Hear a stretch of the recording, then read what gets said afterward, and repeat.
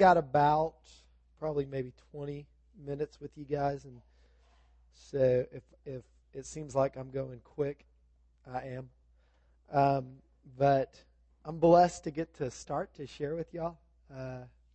This evening, David asked me to do this, and he asked if I would talk to you about what he called practical ways to be led by the Spirit. I had a friend who laughed when I said that, and he said, that's funny because the Holy Spirit is not often practical. I don't know that I agree with that, but it is interesting. But what David said was my wife and I, Jane, there's Jane back there. If you don't know Jane, you should know her. David said to me, you guys just had to allow the Spirit to lead you through a really significant decision, and we did, and that was making the decision to move here and become a part of the staff of Stonebridge. And he said, I think people would be interested in knowing how you sought the Spirit and how the Spirit led you through that. So I said I'd be glad to share just a few things and how we walked through that. And hopefully they will be practical. I wrestled in high school. Anybody a wrestler besides me? Anybody wrestle? All right, cool. So what's your name? Tim. Okay, so Tim, I don't know if you realize this, but I realized that not every great wrestler made a great coach, right? Like, not every great wrestler made a great coach, especially those that were just sort of natural athletes, those guys that could not practice and not worry about anything and just beat the crud out of the rest of us. Those guys actually didn't make the greatest coaches.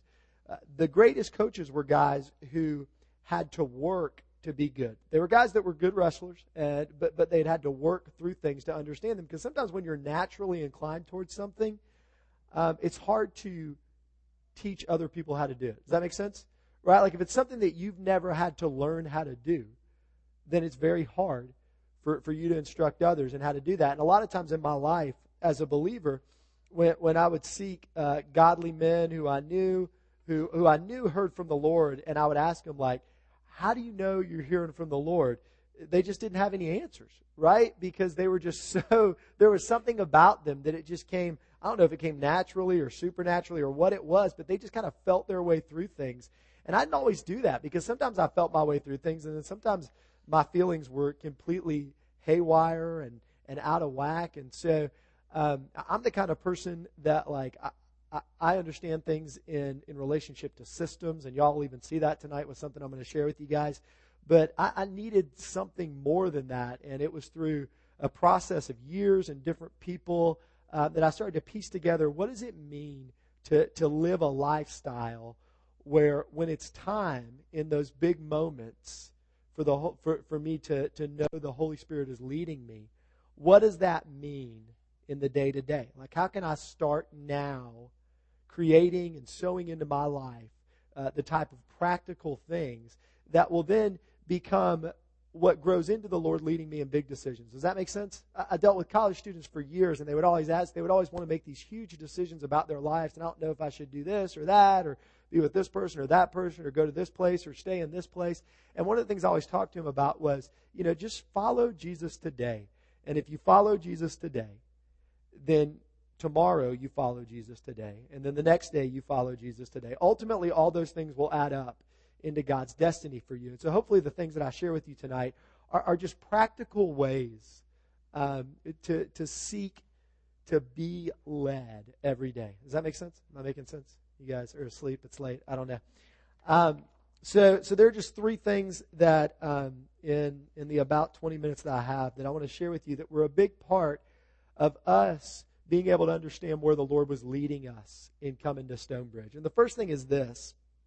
The first thing that actually led me into understanding what the Lord wanted in this situation happened not this past January when I first heard about the job, but happened over a year before that when I was with a friend over Christmas break. I was with a friend, and we were talking about all these different things related to my life, and I was saying, I'm not sure why this is going this way. I'm not sure why this is working out this way. I don't know what to do with this. I don't know what to do with that. And that friend said to me, it was just kind of those things that only a good friend can say, and he said, I don't think that you want only Jesus.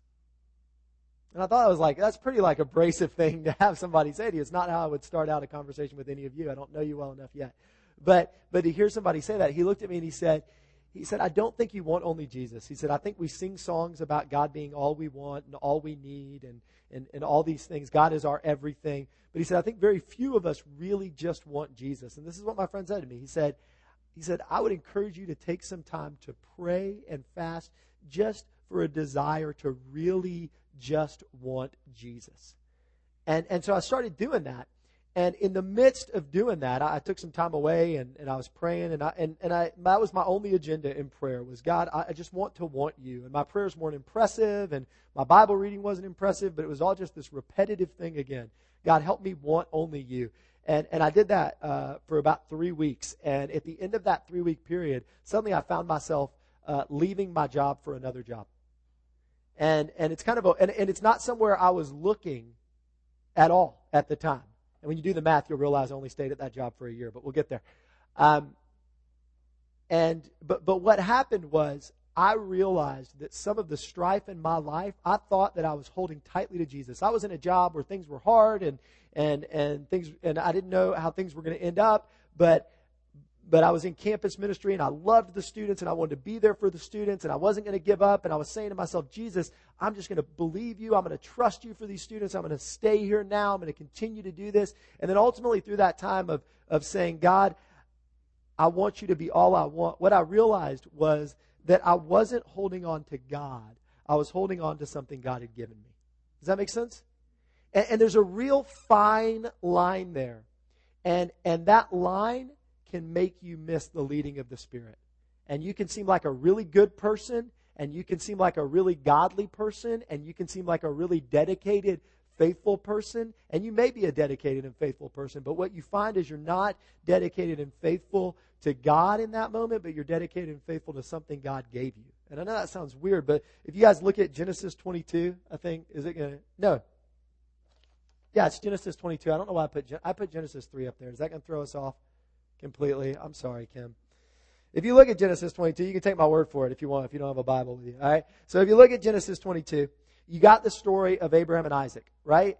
And you guys know about Abraham. Abraham, he was Abram, and they didn't have any kids, and God comes to him and he says, I'm going to give you all these descendants. It's going to be more numerous than stars. And so then they try to do it on their own, and they have Ishmael, and that creates problems. But then they get Isaac. God gives Abraham and Sarah Isaac, okay? And Isaac is God's promise to Abraham. What Abraham's whole name, his whole life is going to be built on Isaac, right? And so this isn't just a gift from God. This is like the gift from God. And this is what happens in chapter 22. There it is. Kim, you're awesome.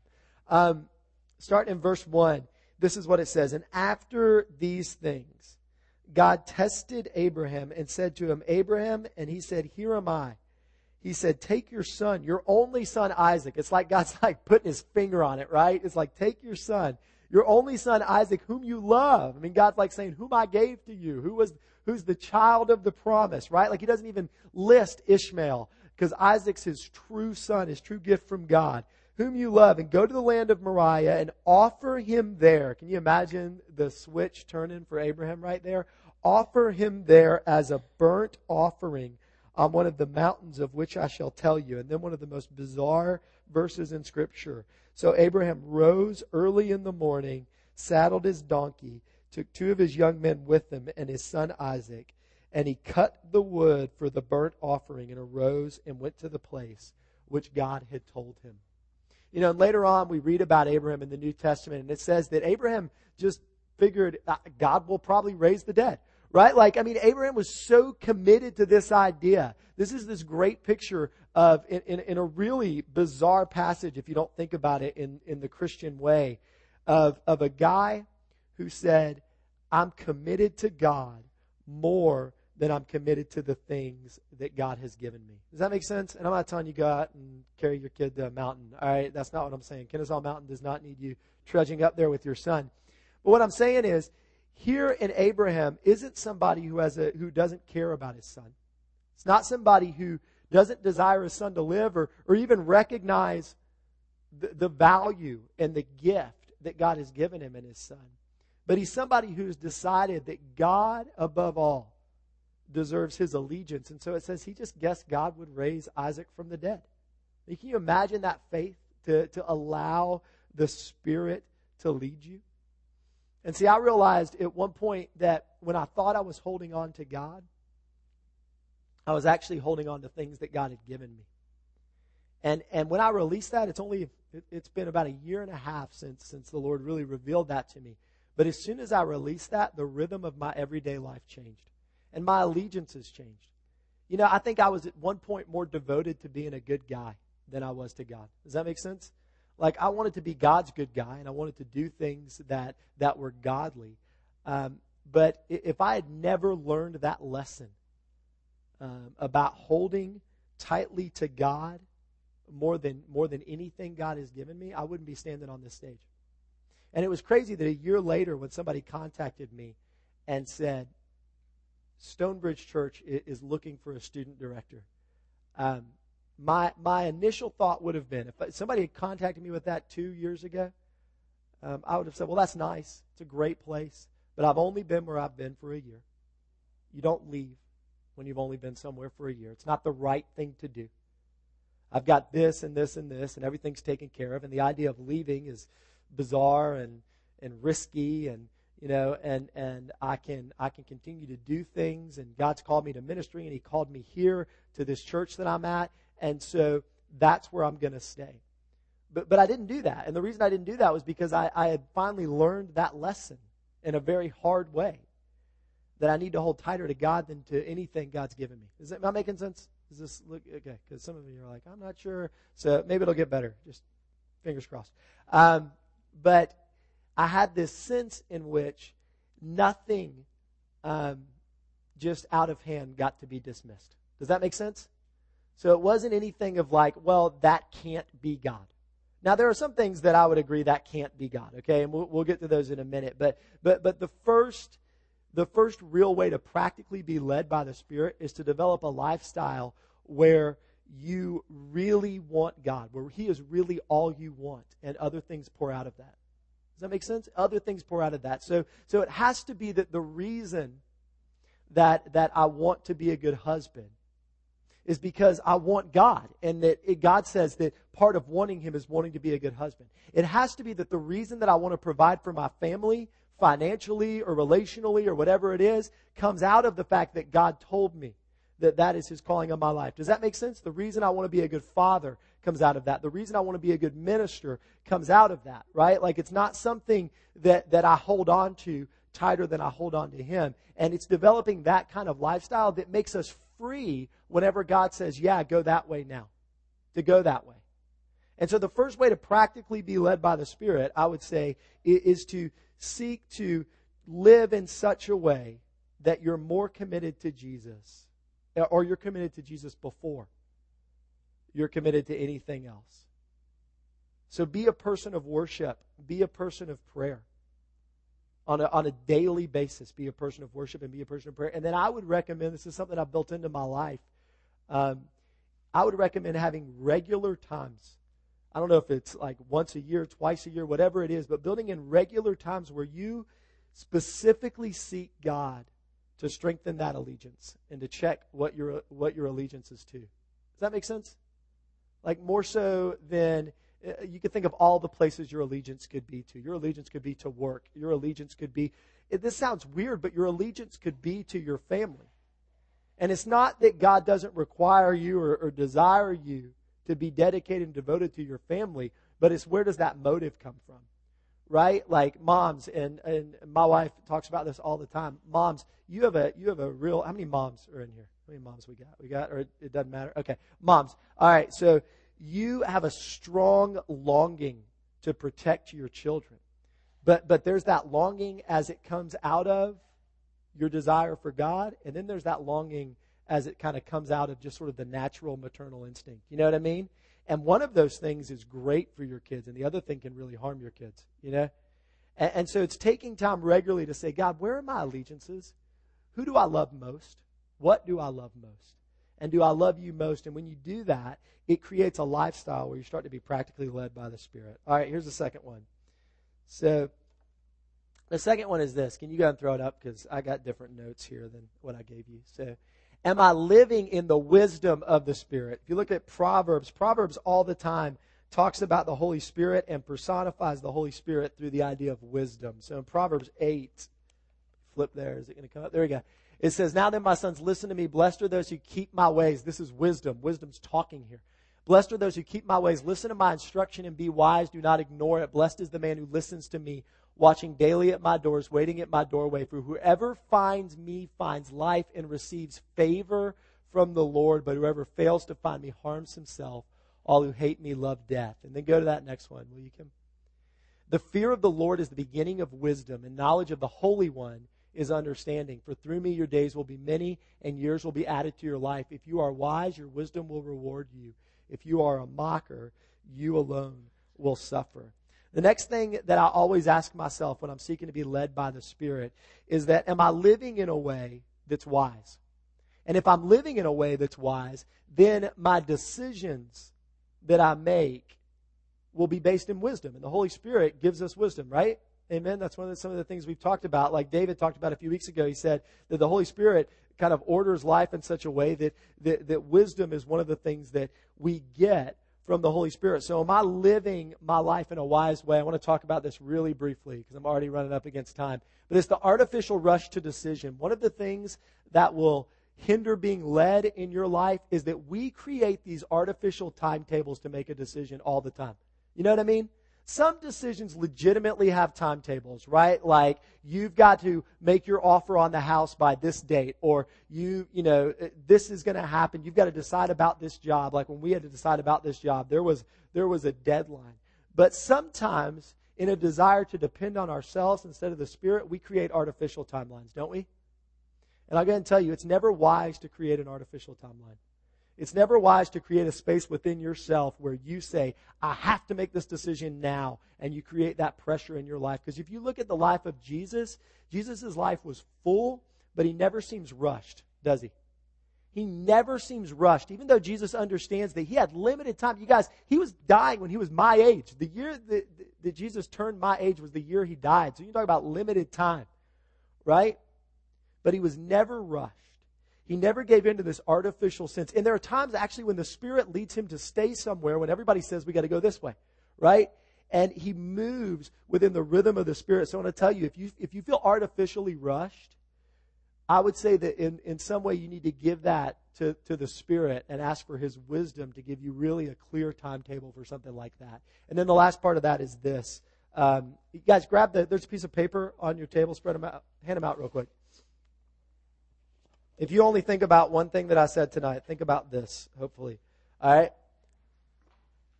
This is this idea that what I said is, am I living in God's wisdom in every dimension of my life? If you look at this, basically, this isn't something I came up with. This is something a mentor of mine came up with. It's this idea that our life is divided in, the way that God would have us live our life is that he would be at the center of our life, and then there's 8 dimensions that surround our life. So I'll go through them real quick. Oh no, are those other ones not there? They come up? Okay, cool. All right, so I'll go through them really, really quick, you guys. All right, so here are the dimensions of life, right? You have your physical life. Okay, that means like your breathing, your body, all those things. Kim and I were talking about it today. Do you know that taking care of yourself physically, honoring God with how you treat your body physically is actually a way that the Spirit can use to lead you? And if your body's all out of whack, sometimes that'll mess with you. And how you hear the Spirit, because when your body's out of whack, it makes you emotional, it throws you off, it makes you tired, whatever it is, that if you're not being wise and giving God access to your physical life, and some of you are like, what? But yeah, if you're not giving God access to your life in the sense of you're taking care of your body, that can hinder you hearing the Spirit when it's time to hear Him, because your body's out of whack. Same thing's true, that emot int, that's your emotional intellectual. And it's what are you giving your emotions to? How much access are you letting God have in your emotions and in your intellect? What are you reading? What are you thinking about? What are you allowed to touch your emotions? What are you watching?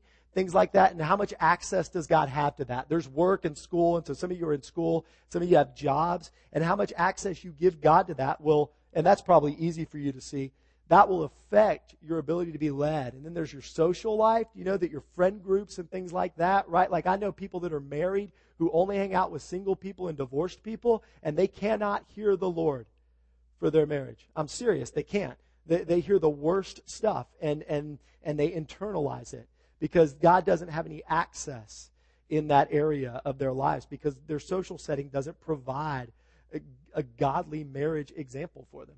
There's your family, and I said romance up here because I was doing this for students, but that's also marriage if you're married, and then family, how you connect with them and how much access God gives that. Your finances, that probably makes sense to you, that the more access you give God to you give to God in your finances, that's going to affect how willing you are to be led by the Spirit. There's your hopes and dreams. That's a huge one. What do you dream of? And how much access does God have to mess with your dreams and to mess with your hopes and to be a part of those and define those? And then there's your belief system, and that's this. That's church and reading your Bible and praying and all those things, and that's a part of it. And how much access. You know, I went to church for 18 years, and God had zero access to my belief system. It wasn't for a long time, but that'll hinder how you're led in your life and how much you let the Holy Spirit lead you. And so the question that we asked ourselves with this job was, God, this move for us as a family, how does it affect your desires in every one of these areas? And literally, you guys, Jane will tell you, we did this, and it got annoying to her, I'm sure. We did this like 4 or 5 times. You guys sitting down at night, we'd go through each area, and we would say, does this increase what God wants in this area, or does it decrease, or is it neutral? And this is not going to sound spiritual at all, but we came down like 6-1 or something, and one of them was like a toss-up. It didn't matter. And I know that does not sound like, we prayed and God came down from the mountain. But that was a real way that the Spirit led us in this. Because I'll go ahead and tell you guys, there were a lot of other things going on. But if I'd looked at all these areas and I'd said 6 of the dimensions of my life are going to be negatively affected by going there, 6 of the areas where God wants to work in my life are going to be negatively affected by going to Stonebridge, that would have been a lot of pause for us, right? Because we would have had to say, God, is this wise? Is this really your wisdom in that area? Okay, so that's the second way. All right, and the third thing is this. What's the third thing, Kim? Is it going to come up? There we go. Are God's highest priority relationships in my life for or against this? So when you live in a way where you recognize that God is a God of relationships, and you're living in a way that you're saying, I give the highest priority relationships that God has in my life input, and you constantly do that, then when it's time to be led by the Spirit, you're going to do that as well. My highest priority, my relationship in my life, this side of Jesus, is who? Who do you guys think? She's in the room, so I better get this right. Right? Yeah, Jane, my wife. You know why I know that? Because God, I read this Bible, and I don't see anywhere where God said, David, go to Stonebridge Church. But I definitely see where he says, husbands, love your wives as Christ loved the church and laid down his life for the church. And I'm supposed to do the same thing with my wife. And I would say, wives, it says about husbands, right? It says, wives, submit to your husbands as to the Lord. And so I'm going to go and tell you guys, if I'd wanted to come here and Jane had said, absolutely not, we're not going there, I wouldn't have come. Because I let the clear interpret the unclear when it comes to being led by the Spirit in my life. Is that I let the clear things interpret the unclear. Because a lot of things, man, bad pizza has made me think I should do certain things, right? There's all kinds of stuff that can affect you. But it's clear that God has says that that's the high priority relationship in my life. And in fact, one of the compelling reasons to come here was that my wife loves this community. And this is a place where we believe that she could have godly community and grow in a way that wasn't necessarily available to her where we were.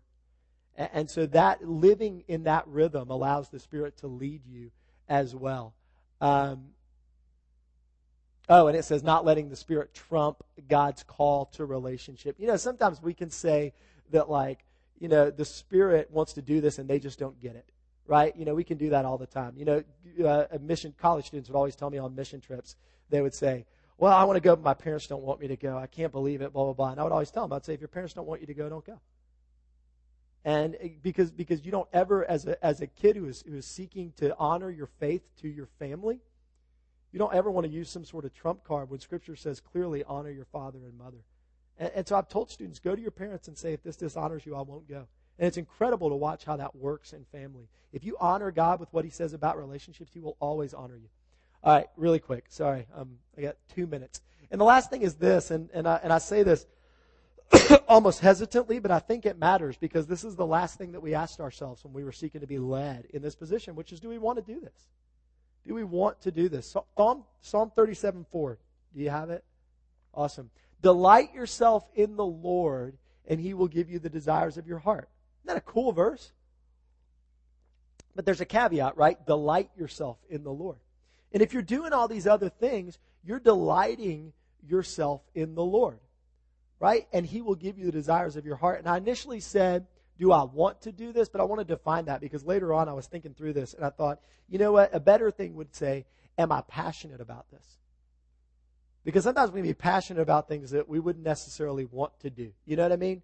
Like people travel, people go live in other countries and give up all kinds of things and live in huts or do these, just wild, crazy things, adopt 20 kids or whatever. And it's not necessarily their want, but it's their passion. And I do think that as we delight ourselves in the Lord, that he will make us passionate about the things he's passionate about. And I think that that matters. I think that if you looked at something and you said it's a toss-up, fine. I could go this way, I could go that way. Either one would be wise. I could go this way, I could go that way. My spouse agrees. Either way we go. I think it's good to say, God, you're all I want. Are you making me passionate about this decision? And we were passionate about coming here. We were absolutely passionate. Once we went through all those areas and we kind of went through those things, and then we said, God, is this something that you're burning within our heart? And then it got to a point where we were like, it wasn't we want to go, it was we can't stay. You know what I mean? You get to that point where you're ultimately like, God, give me a passion for this if you want me, if this is something you want to move me towards. And it didn't mean that it was hard. It didn't mean that it was easy to leave. It was very hard to leave. It was terrible. I broke out into some weird rash when I said I was going to leave my old job. I'll share that story some other time. But, or maybe not. Maybe in my small group. I don't know. But it was tough. And I didn't feel good when I told them I was going to leave. But I knew passionately within me that Stonebridge was where I wanted to be, because it's where I could be most obedient to the Lord and be most obedient to the Spirit. So those are just some practical things when it comes to seeking to create a lifestyle within yourself and how to be led by the Spirit. Okay, and if you guys have any questions about that, I know I had to run through it fairly quick. Feel free to grab me afterwards and ask. And so I have some discussion questions, right? I'll put them up. Okay. What is one gift from God that can get in the way of your devotion to God? So that's that Abraham Isaac thing. If you guys want to talk about that, like what's something that you know God's given you that sometimes you have trouble letting go of to really be allegiant, have your allegiance to God. The second thing, which I think would be cool if you don't do it tonight, to just go home and do it, is look at these 8 dimensions and ask yourself, like, God, where do you have a lot of access? Where do you not have much access? And then ask yourself, what's an area that I need to give the Spirit more access to, or an area that I'm concerned about right now? And then ask yourself, how could I start to walk more in the wisdom of the Spirit in that area? How could I give God more access to that area so that when God is leading me certain directions, I'm more open to do that?